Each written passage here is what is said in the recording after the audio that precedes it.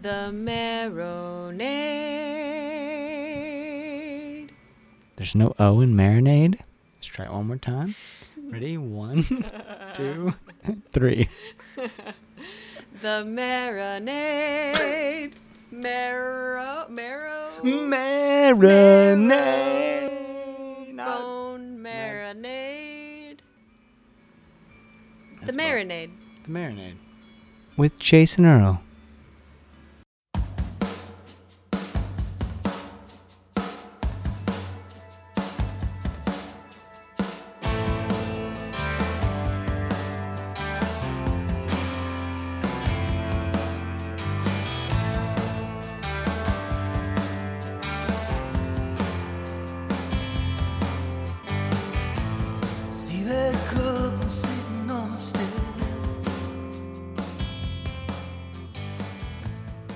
Welcome to The Marinade with Jason Earle, a free-flowing conversation about the creative process with creative people. This is episode 62, and our guest is Eliot Bronson. Eliot's new record, Empty Spaces, is a gorgeous, painful album about love and loss that will no doubt end up among my favorite records of the year. This conversation was such good medicine, y'all, and I am thrilled to bring it to you. You can find all things Eliot at eliotbronson.com. That's Eliot with one T. Everyone, my conversation with Eliot Bronson.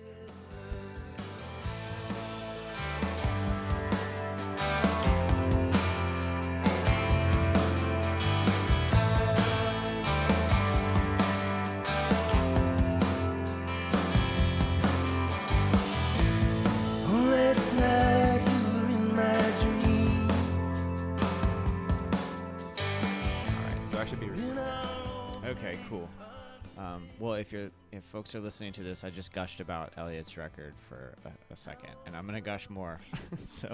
But the sequencing is incredibly powerful, and so I want to talk about so much, and I want to just kind of go into like the decision that you made this time. So your other records have been produced by the great Dave Cobb, and you made the decision to produce this one yourself.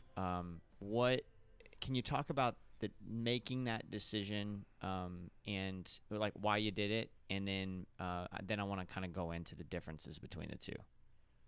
Yeah, I'm happy to do that, and thanks for having me on the show. By the way, I appreciate it. My pleasure, man.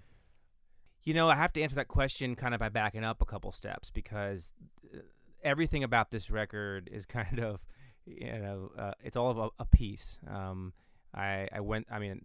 This is a unapologetic breakup album, obviously, to anybody who hears it. And it was a big life change. I moved to Nashville. I wrote all the songs, and my life just kind of changed pretty dramatically. And what I thought I would do was go to Nashville, like chase down a publishing deal, try to be a full-time writer during the day, and and tour as much as I could on the side, and then make a record either with Dave again or maybe another hotshot in Nashville and a new band. And I had this vision about where this was going to take my career.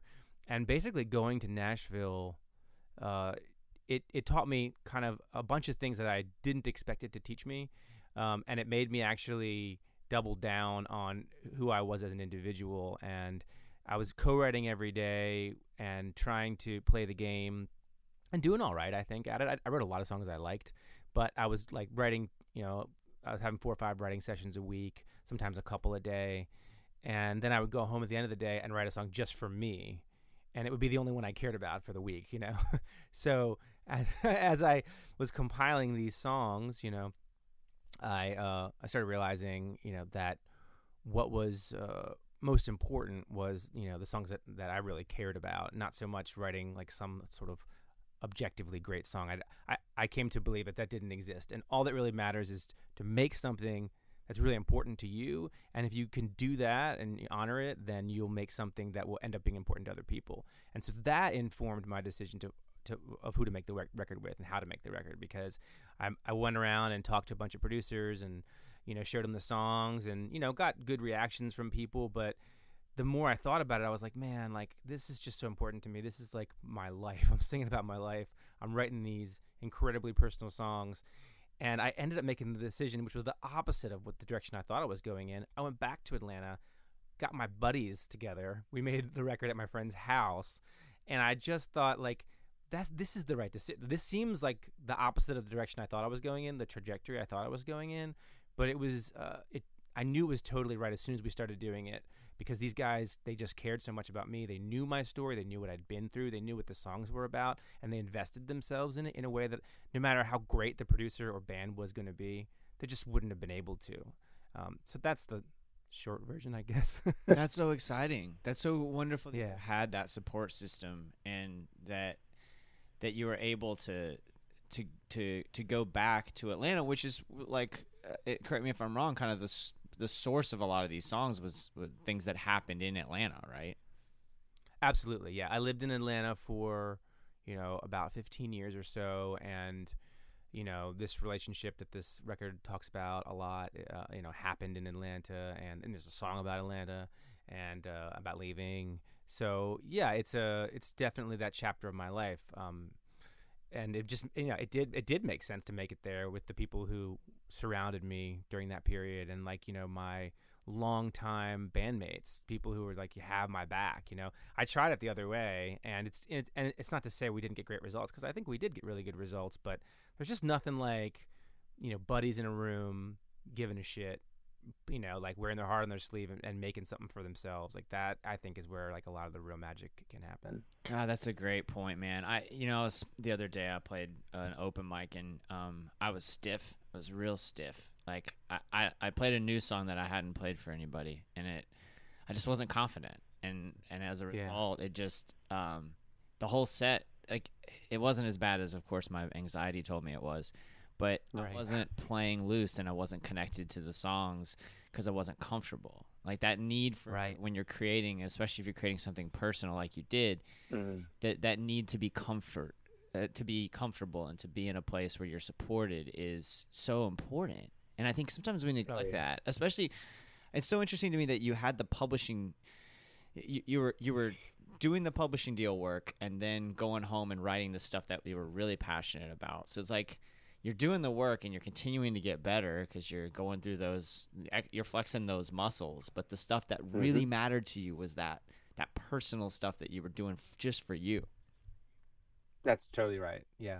Both those both are very good points. The point about being comfortable, I think, is key in a performing art. It's not like painting where you make it and it just sits there. You know what I mean? Every time you sing that song, you recreate it. And, you can only do that well in a place where you're out of your own head, and you can only get out of your head when you're comfortable. So that's definitely true. And then the second point, I was definitely, I think it's a great discipline to write a lot, because you definitely, it's like, I think creativity is more of a habit. And as you get into the habit of doing it, it's easier to tap back into it. So I was writing way more songs in that period than maybe I've ever written in my life. I'm sure than I've ever written in my life. So that was a really good thing.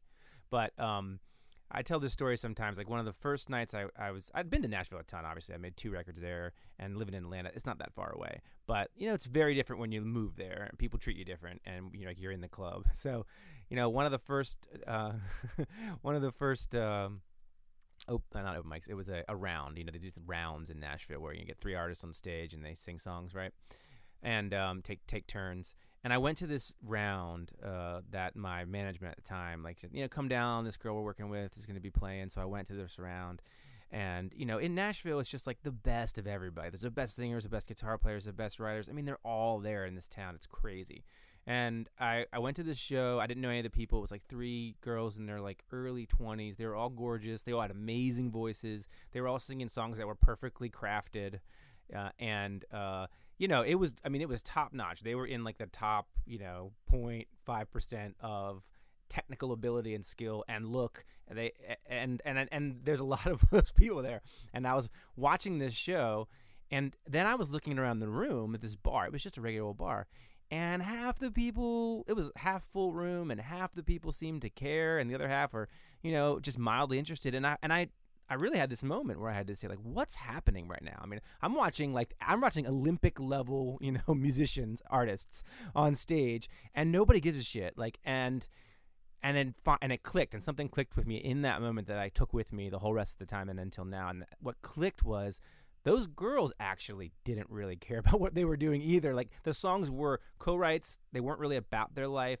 They weren't risking anything. It wasn't edgy. It wasn't scary. You know, it was pretty safe stuff. And what I realized was you can't ask an audience to care if you don't care. So then I was like, okay, I get this. Like, I'm not going to be the best singer in the world, the best guitar player in the world, or whatever that even means, but I can tell my story as bravely and honestly as possible. And if I do that, it will be compelling. As long as I stick to that, like that's the North Star. So after that, realization, it was a lot easier to sort of, when I go home and write those songs just for me, I kind of had a sense. I was like, it wasn't like I didn't know what I was doing. I think part of me was like, yeah, this is actually where it's at. And I'm going to keep trying this publishing thing, but I have a suspicion that it's going to fizzle out for me. And it did.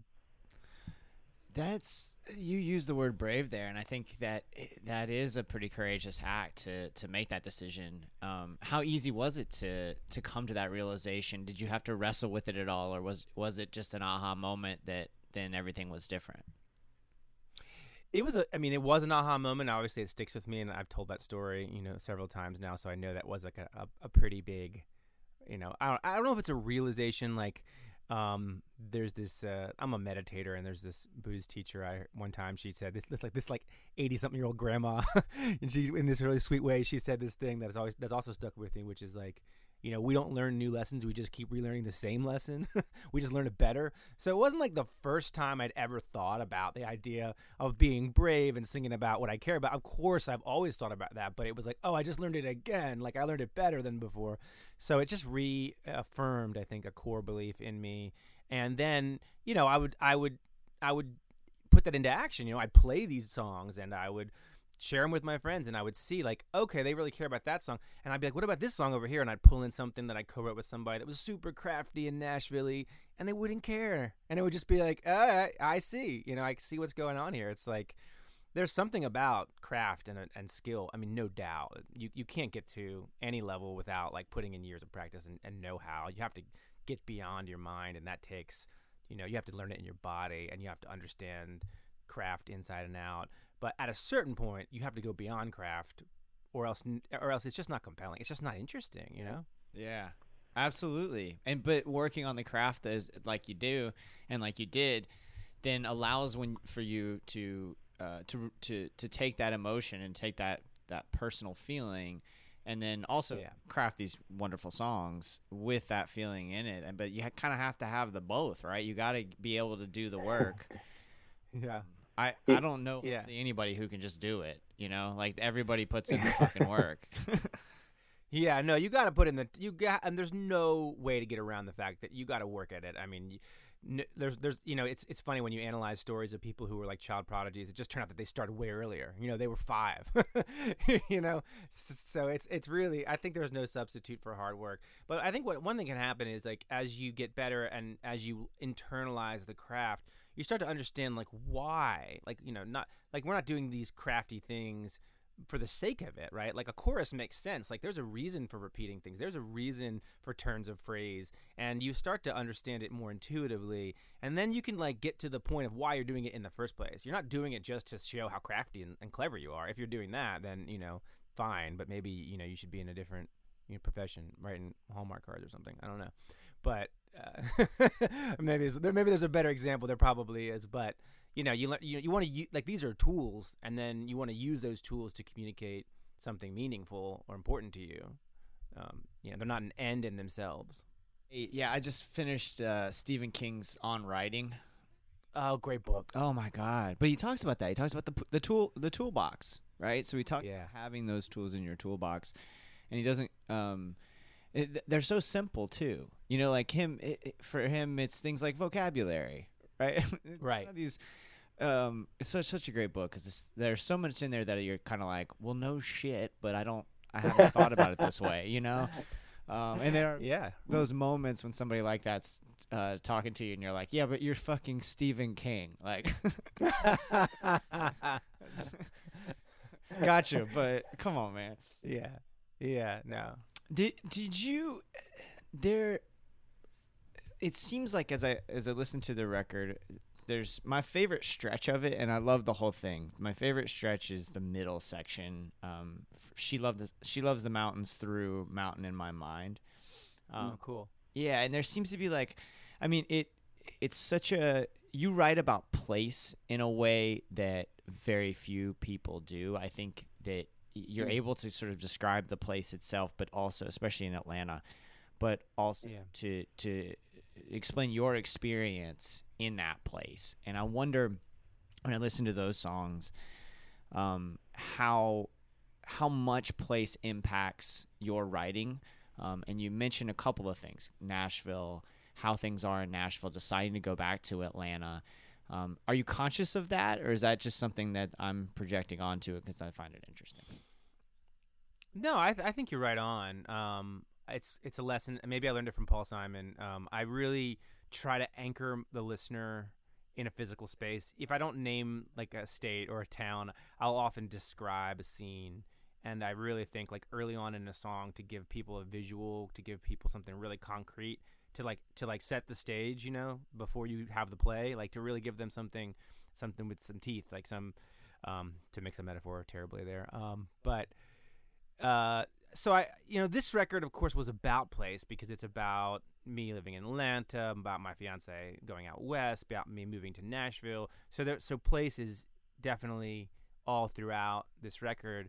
But it's not. I mean, I've written a lot about Baltimore, where I was born. I've written a lot about a lot of cities, and I don't fully understand why I do it, but I do think there is something to do with anchoring the song in a physical space and a time. So it's not just floating, you know, it's not just floating out there for you to interpret any way you want. Like I'm going to put you here, and then and then we'll see what happens. Especially with something this deeply personal. That's a great point. Yeah. And I just, I think this, like using the sense in writing, like describing, like, is really early in the song can just be if you start analyzing songs, you'll notice like it happens a lot that's I've just picked it up again as a tool in my toolbox, but I'll often start writing that way. Like, the way I write is I just have my guitar in hand and I just start kind of messing around going. I don't use paper and pen. I write it all out loud. And I just sing things to myself. But I often need that physical space, too. I need to imagine myself somewhere, and sometimes it's where I am. I'll look around and I'll see something interesting in the room. But a lot of times it's not. She Loves the Mountain is a perfect example of that. I start off that song by describing these wildfires happening in Montana. Smoke from the wildfire filled up the valley. And so right away, like that's where you are. Make no mistake, we are in a wildfire situation in Montana, and then I can tell you this heartbreak story about what happened to me. But if I start with the heartbreak, it's just less compelling.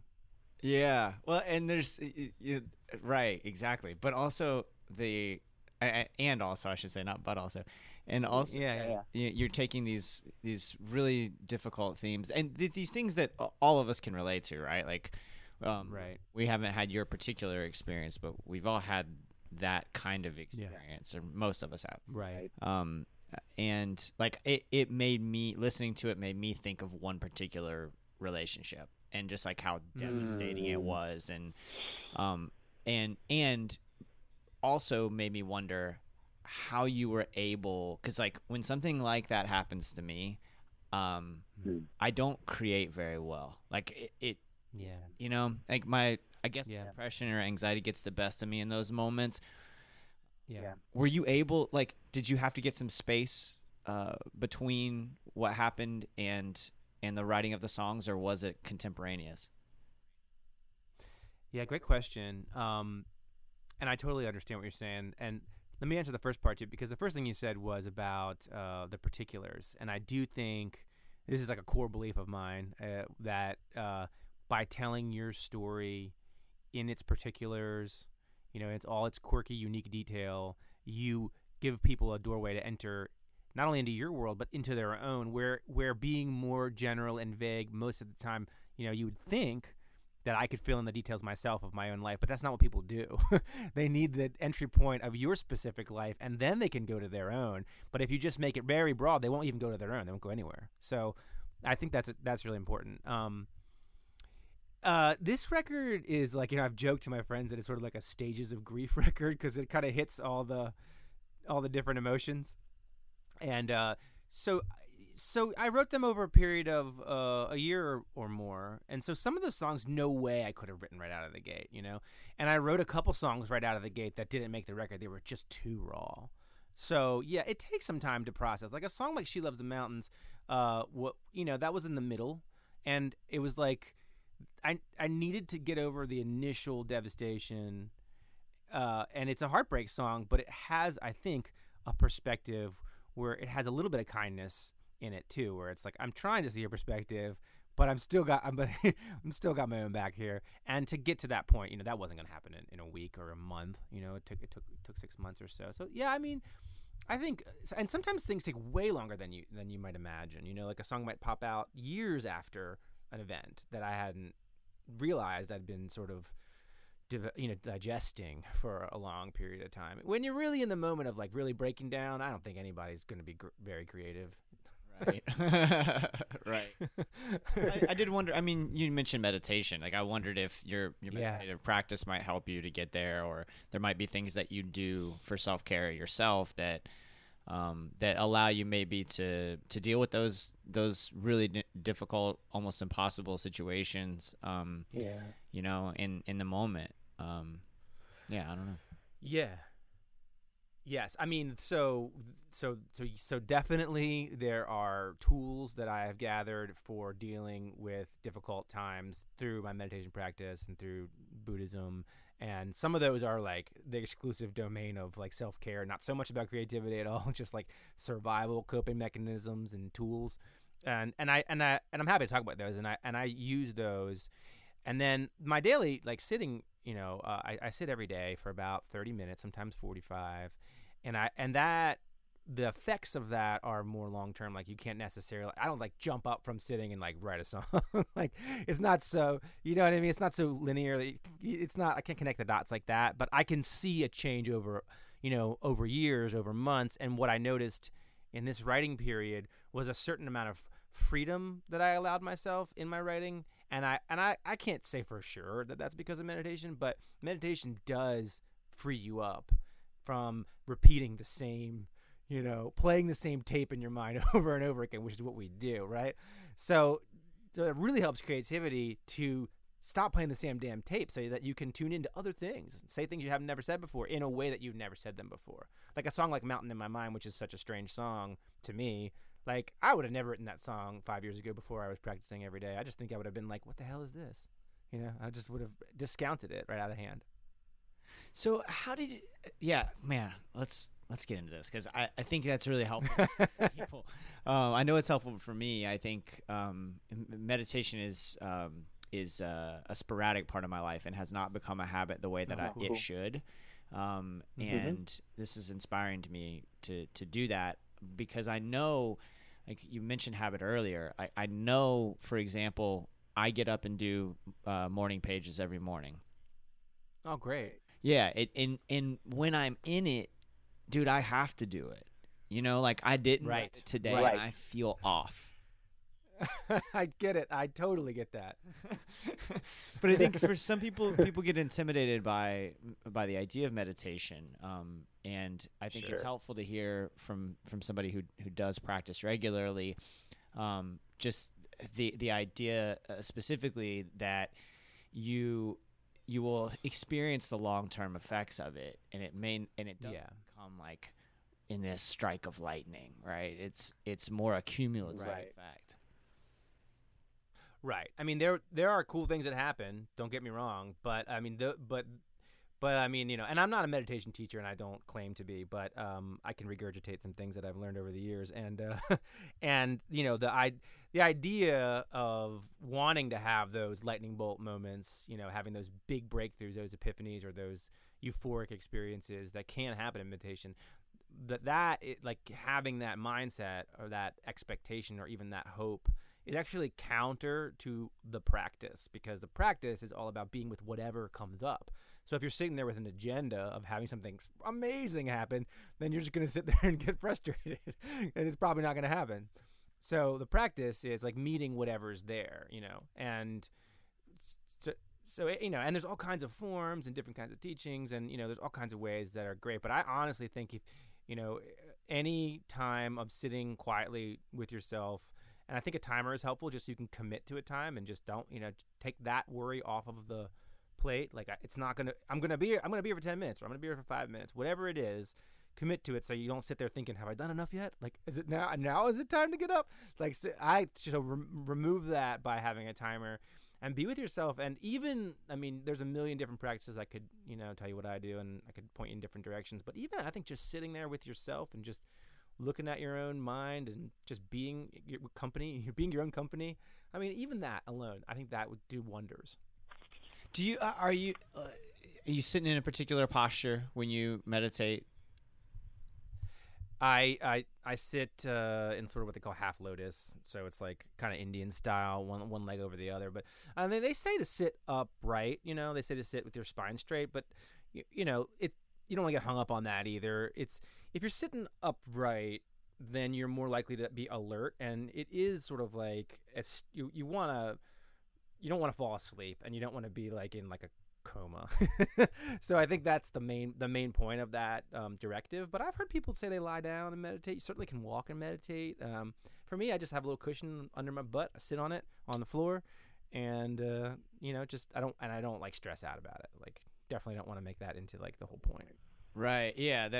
That's great. That's really helpful, I think, for folks. It's helpful for me for sure, because I think sometimes we attach to outcomes so much, and that is not the point of meditating. That is what you're supposed to be doing. It's gonna work again. It's gonna work against you. But then, of course, the mind is so tricky that you could turn that into a thing. You could be like, "Well, I'm so bad at not letting things happen."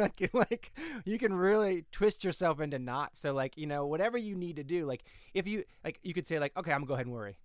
Like, you know what I mean? Just give yourself permission. I'm gonna go ahead and I'm gonna be bad at this for this 10 minutes. I'm gonna sit here and meditate terribly. Like, that could be just. That's fine. Terrible meditation is like the most boring sketch I can picture. Just people being well, bad. We're also. We're also in this culture. I think we're also hung up on like perfection and awards and achievement, and like I want to be able to prove that I'm good at this, and like. One of my favorite quotes from a Zen teacher is like, meditation is good for nothing. Like, this is one thing that you're going to do and get nothing out of. Embrace it. This is great, man. This is coming at a perfect time. I'm reading Living Buddha, Living Christ right now. And Thich Nhat Hanh, yeah. Yeah. And my therapist put me on a spiritual journey a while back, and it's been a slow process, but I think that, again, goes back to what we were just discussing, and the fact that you can't like go on your spiritual journey and then 6 weeks later expect to have shit figured out. That's not how it works. No, if you're doing it right, you're going to have less figured out. Right, yeah, and that's what's happening. That is exactly what's happening. Oh, man. Yeah, you're on the right track. Congratulations. Oh, man, yeah, thanks. So I guess I'm good at it? Not good at it? Yeah, it's best not to worry about it. It's best not to evaluate, I think, and just sort of keep going. And but it's great, man. That's a great book. I did a retreat actually when I was like 19 with Thich Nhat Hanh. It's like one of my first exposures to Buddhism, and what an amazing being. Yeah, that's that part of your life is really interesting to me. I grew up in the Baptist church, and oh, cool. Yeah, that's part of why my therapist put me on that journey, because we were just discussing like the impact that growing up in the church has on you. For some people, it's great, and it does really great things for them. But I'm coming to grips with just how much damage growing up that way did. I can relate. Yeah. And so I'm interested. That's interesting to me that you went on that retreat at 19. So that's pretty young that you were starting to kind of try to figure things out outside of the way you were raised, right? Yeah, I've always been a bit of a freak. But yeah, we grew up, my grandparents were Pentecostal ministers, but I had a lot of mixed messages because my dad, he did some preaching, and he grew up in the church, like physically in the church. They lived like in the church itself, and we went there as kids, and people spoke in tongues. But then he kind of became this sort of like radical leftist, and so it was like, my mom would be like, "Did you get, you sure you're saved?" And then we'd be like, like revolution, like, so it was confusing, like. Wasn't really sure what was going on. That's interesting. Yeah. See, so for me, the experience was like, if you're Protestant, you're going to heaven, and everyone else is going to hell, and those were your two options, and that's. Oh, I got that message clear, Okay. loud and clear. Okay. Yeah, because I think that's the thing that fucks you up. It's like that dichotomy. Oh yeah. Right. It's just so weird, man. Like looking at it now, I'm just like, it didn't seem right to me at the time, and it really doesn't seem right to me now. Especially it's totally. I think kids have a innate sense of fairness, or at least hopefully they do, or they learn it. But like, and then you're teaching them that there's this all powerful being who is like a psychopath. So, like, it really doesn't square. He loves you, but he will torture you for all eternity. So don't mess this up. But all you have to do is say this one prayer, and you're good. Right. Is like the other right. really.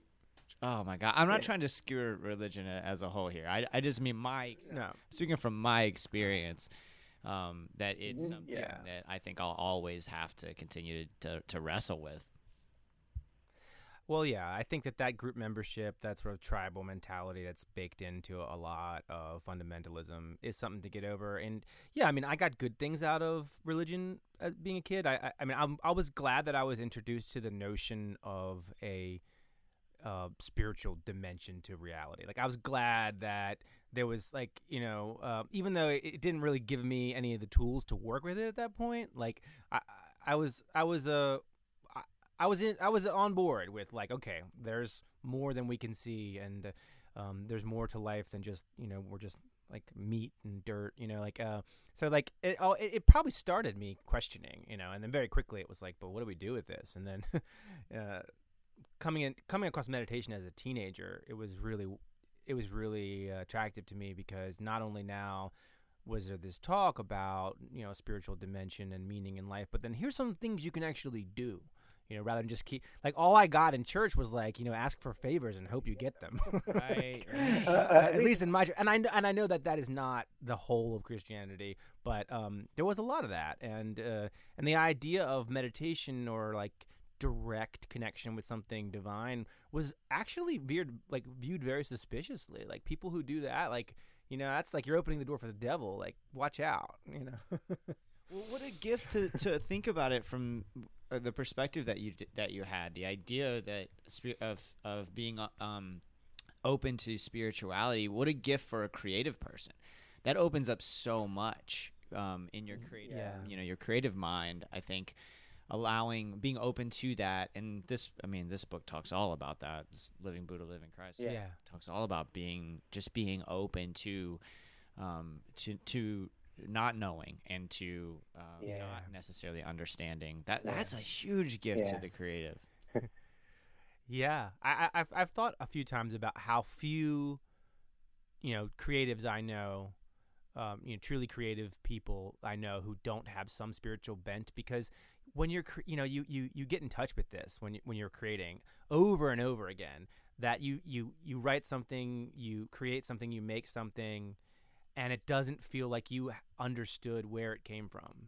It happens so often that you just, it's like you're tapping into something, and you don't really have the words for it. You don't really understand it, but you know it exists. It's very difficult, I think, to go around and be like a very hardcore atheist. Like, there's nothing and there's no meaning, and yet I'm pulling this beautiful meaning out of the universe. The universe is meaningless, and yet I'm creating meaningful things in it. It doesn't square, and so yeah, I think that is. I've noticed that disposition in other creative people, and also like this that you mentioned, not knowing. I mean, I think that is like that's sort of like the womb of creativity, right? Because when you don't know, anything's possible. Like that's what we talk about in Zen mind, beginner mind. Like, you know, in the beginner's mind, in the master's mind, there are a few what was he say?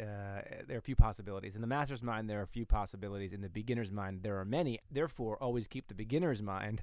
And then he goes on to say, and this is Suzuki Roshi, he goes on to say, and this is actually the secret to the arts too. So when you said that, that was very, I think, astute. Right on. Awesome. Yeah, that's beautiful. I love that. That's a book that you're citing there? Oh, yeah. So there's a book called Zen Mind, Beginner Mind, or Beginner's Mind, which is a classic, and it's fantastic. And it's just these short talks by Shunroi Suzuki, who's a Zen priest who came to the United States, I think, in the 70s, and just little essays that I think were originally Dharma talks that he gave in his center. But yeah, that one in particular, when he talks about keeping the beginner's mind, the not knowing, and there are other people who have spoken about that too in different ways, but. Yeah, when you can't really, when you have all the answers, like think about the people you know who are the most sure of they're the least creative people. Yeah, that is so true, man. Oh my gosh, yeah, I don't spend, and I hope this doesn't sound pretentious at all. I don't spend a lot of time around folks like that. I don't. No, I don't either. You know? But I run into them, and I've, Yeah, for sure. I mean, I know tons of them. And I think that, I talk on the show a lot about, and in my writing, I write about this a lot too, especially in songwriting, but that happens a lot in smaller communities in my experience, like insular kind of communities. Yeah. Everybody's just got life figured out, man. And those people, like that concept is scary as shit to me. I mean, I think that's how we end up with some of the ills that plague our society at the moment. Well, whatever are you talking about? It's funny. I've been starting all these conversations off, since March. I've done several episodes remotely like this. And I've started every conversation off with just like, how are you doing? And I feel terrible because of the technical difficulties. I didn't ask you. Well, thanks. Yeah, I appreciate that. I am doing relatively well. I think definitely considering what's out there, what people are going through, right now. It's like I feel lucky. Yeah, that's great. Yeah, me too, man. It's that's awesome. Glad to hear it. Yeah. Thanks. So I don't want to take much more of your time. This has been awesome. Sure. Yeah. We always end with so you gave us a little bit of homework with the book. What else are you consuming? Like, what are you listening to right now? What are you watching? What art has you fired up right now? Oh man, I'm in like a weird phase because like the record hasn't come out yet, and we're in this like promotion phase. We're releasing singles and doing interviews and things like this, and so like this is not a period where I'm writing a ton, and I write pretty much all the time except for like in this little window. And so like I've been listening to all this like weird ambient music and things that like are not in my wheelhouse at all, but like just go on Spotify and be like, what's this ambient chill stuff, and like putting that on, and it's been really interesting. And I've been listening to a lot of different podcasts. 10% Happier has a really great one, speaking of meditation and interviewing really smart people who, and it's not just about meditation. It's like thinkers and writers, journalists, and folks like that. So I'm all kinds of stuff, but I can't say I'm consuming a ton of the music of the kind of music that I'm making at this moment. That's interesting. I love that though. I mean, I think that's so helpful for process in general. I mean, especially getting out of that. I will go to my blankie, which is folk Americana, bluegrass, that kind of stuff. That American roots music, specifically Southern roots music. Like I will go to that shit, and I'll have to catch myself sometimes, not because that stuff isn't really important and beautiful and and I don't love it. It's just that it's so comfortable for me that I keep going back to it, and then I don't push myself. So recently I've been like committed to listening to more hip hop. I've been committed to listening to more soul. And And that used to be, it's funny, I don't know, like that used to be how I consume music, especially as I was learning, right? Is like, I wouldn't just listen to one thing. It was constantly me pulling new ideas and new things and trying to learn. You know, I'd listen to Dylan in the morning, and then I'd listen to NWA in the afternoon, you know, like trying to figure it all out, you know, like Ravi Shankar or something, you know, just really trying to figure stuff out. And I want to get back to that. Like that, I guess that circles back to the conversation about the beginner's mind, right? It's like, I need to get back to that kind of an attitude.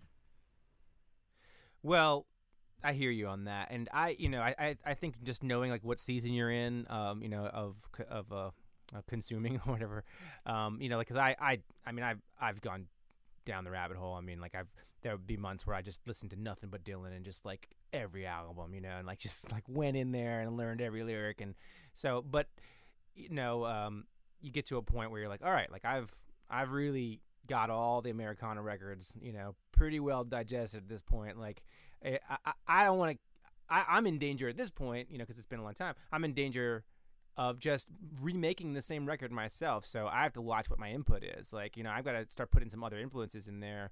Otherwise, and that was really intentional for this record. And I don't know if you heard it as opposed to my last two records, but I was just like, I love the sound of train beats and pedal steel guitars and, you know, that raw Americana vibe. I mean, it's like my bread and butter, but like I consciously was like, let's listen to some indie folk. Let's listen to some other sounds. Let's layer some harmonies. Let's do some things that are fun and just a little bit outside of my comfort zone, and make something I've never heard. Let's make something new. So knowing where you're at in that, you know, sometimes you need to, you know, you need to binge, whatever it might be, Whiskey Town or something. But like in other times, you just need to put on ambient chill. Yeah, well, that's great, man. I mean, it comes through. It definitely comes through. This is a different record. I love your other stuff, man, but this is. I'm crazy about this album, man. Oh, thank you so much. I really appreciate it, Jason. I mean, I've been listening to it constantly, but I'm gonna go listen to it again as soon as we get done. Dude, well, that means the world to me. I'm glad I connected. Yeah, this was great. I'm very motivated. I'm gonna make meditation a part of my regular routine. It fits that's nicely great. with my morning pages, so that's gonna be nice. No, you're right? Like they work together well, I think so.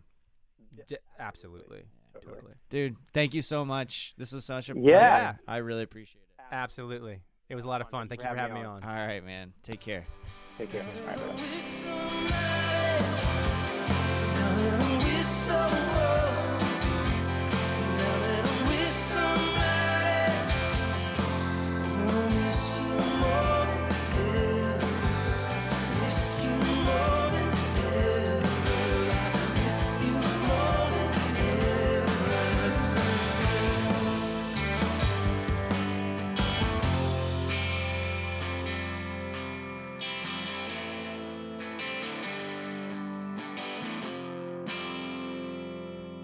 Eliot Bronson, y'all. Again, such good medicine. His record Empty Spaces comes out on July 24th. Check it out. Go to EliotBronson.com to keep up with all things Eliot. He's also on the social medias. Go to MarinadePodcast.com for all things The Marinade, including written pieces and concert photography. You could also pick up some swag in our store. We've got hats on the way. Unfortunately, UPS has lost our hats, so thank you for being patient. If you pre-ordered, we will get them to you as soon as possible, and I can't wait to see these things. Follow The Marinade on Instagram, Twitter, and Facebook, y'all. I'm very seriously considering backing off of Facebook, just taking The Marinade off of Facebook for a number of reasons. Privacy concerns, and I'm also incredibly concerned about the way that that Facebook interacts with the Trump administration. So give us some feedback. Let me know. Am I overreacting? Should I go ahead and do it? Is there anybody out there who's a fan of The Marinade and connects with the show only through that channel or prefers to connect through that channel? Help me make this decision, please, because I don't want to pull off of there if there's somebody who interacts with the show that way or gets updates that way, and would miss out otherwise. But you know, we're available everywhere, and there's MarinadePodcast.com where you can keep up Well, obviously, we're on all major podcast platforms, very active on Twitter, very responsive on Twitter. So let us know what you think, and I'll make that decision fairly soon because I don't want to drag my feet with it. I want to either stay in or back out for right now. If you really like what we're doing, please consider joining our Patreon community, where for just a few bucks a month, you can get exclusive content like our show Jason's Journey, where I talk about the moments that have shaped and continue to shape my creative life. Patreon is just a personal way to connect with the show, and it helps us. I can do this without Patreon, but barely. It would be difficult to keep this going because there is a little bit of overhead, but Patreon takes care of that, and it also just allows me to connect with fans and friends of the show on a deeper level, and I really cherish that and appreciate that. So check it out, patreon.com/Marinade Podcast if you can swing it. If you can't, or if you're taking your treasure to more worthy causes, that's cool too. All those free things are incredibly helpful. Word of mouth is probably the biggest way that we spread the word about the show. So thank y'all so much for listening. Thank you so much for telling people about the show. All right, y'all, it's time for What I'm Getting Down On, the segment where I talk about the art that is inspiring me at the moment. I have had such a hard time during the pandemic reading. Just really struggled to read. I'd read a page or two and then get distracted, check my phone, maybe even take a nap. Like whatever was going on, it's like I tended to be pretty productive, actually. I created a whole bunch of podcasts. I wrote a lot, but I wasn't able to read for whatever reason. And I think I broke through that funk with 2 books back to back. I read Haruki Murakami's What I Talk About When I Talk About Running and Stephen King's On Writing, and I just plowed through both of them. Can't say enough about those 2 books. I've been listening to a lot of stuff lately. I have worn out and just can't stop listening to RTJ4, the new Run the Jewels record. I've been a fan of both those guys for a long time, Killer Mike and LP. Killer Mike is just one of the great leaders of our time, cultural leaders of our time. And I loved his solo stuff. I love the stuff that he does with LP, and then LP's same thing. Just if you're not hip to LP's music, or if you just know him through Run the Jewels, go back through his back catalog also. I know I've talked about it on the show, but it's worth revisiting. Some of those old records, Cancer for Cure, so good. Flyentology, there's just so many. I'm sorry, I'll Sleep When You're Dead is the name of the record. Check those out. There's just so much good stuff from those guys. They're so smart and so relevant, consistently relevant. The new Jamie Wyatt is awesome. If you haven't listened to it, if you're listening to the show, you probably have listened to it, but if you haven't, check it out. And the brand new Phoebe Bridgers that just came out yesterday, I'm recording this on Friday, is phenomenal. It's a whole world she's created. It's just beautiful. And I think I listened to it 3 times back to back last night. Can't say enough about that record too. So lots of great music. I could probably do that forever. Eliot Bronson's new record is wonderful as well. There's just so much great stuff that people are putting out right now. It's God, it's crazy. I wish I could see some of these shows. I wish I could see some of these people out. The last thing I wanted to tell you about is that I decided to order some Marinade masks. So they're masks that have the surfboard logo on them. We don't really. It's through one of those companies that'll make it, and you can order straight through them. And I'll put a link up on marinadepodcast.com, and there's one on Twitter and Facebook also. I think we get like $1 from each mask, I guess, something like that. So whatever we get, I'm going to donate to fairfight.org. Fairfight, again, is that organization that's just working to make sure people have access to voting, which is crazy that we call ourselves a democracy and we have to worry about this. But if people will vote, then some of the more egregious, terrible individuals, the Trumps, the Ron DeSantis of the world, will be defeated. They're just going to lose. So we got to vote. And Fair Fight's working to make sure people have access to that. So if you buy a mask, I'm not going to make any money off of them. I'll just take that money and donate it to Fair Fight. All right, y'all. Thank you so much. Thank you again, Eliot. If you can do it, guys, go out and create something. If not, don't be hard on yourself. Until next time, cheers, y'all.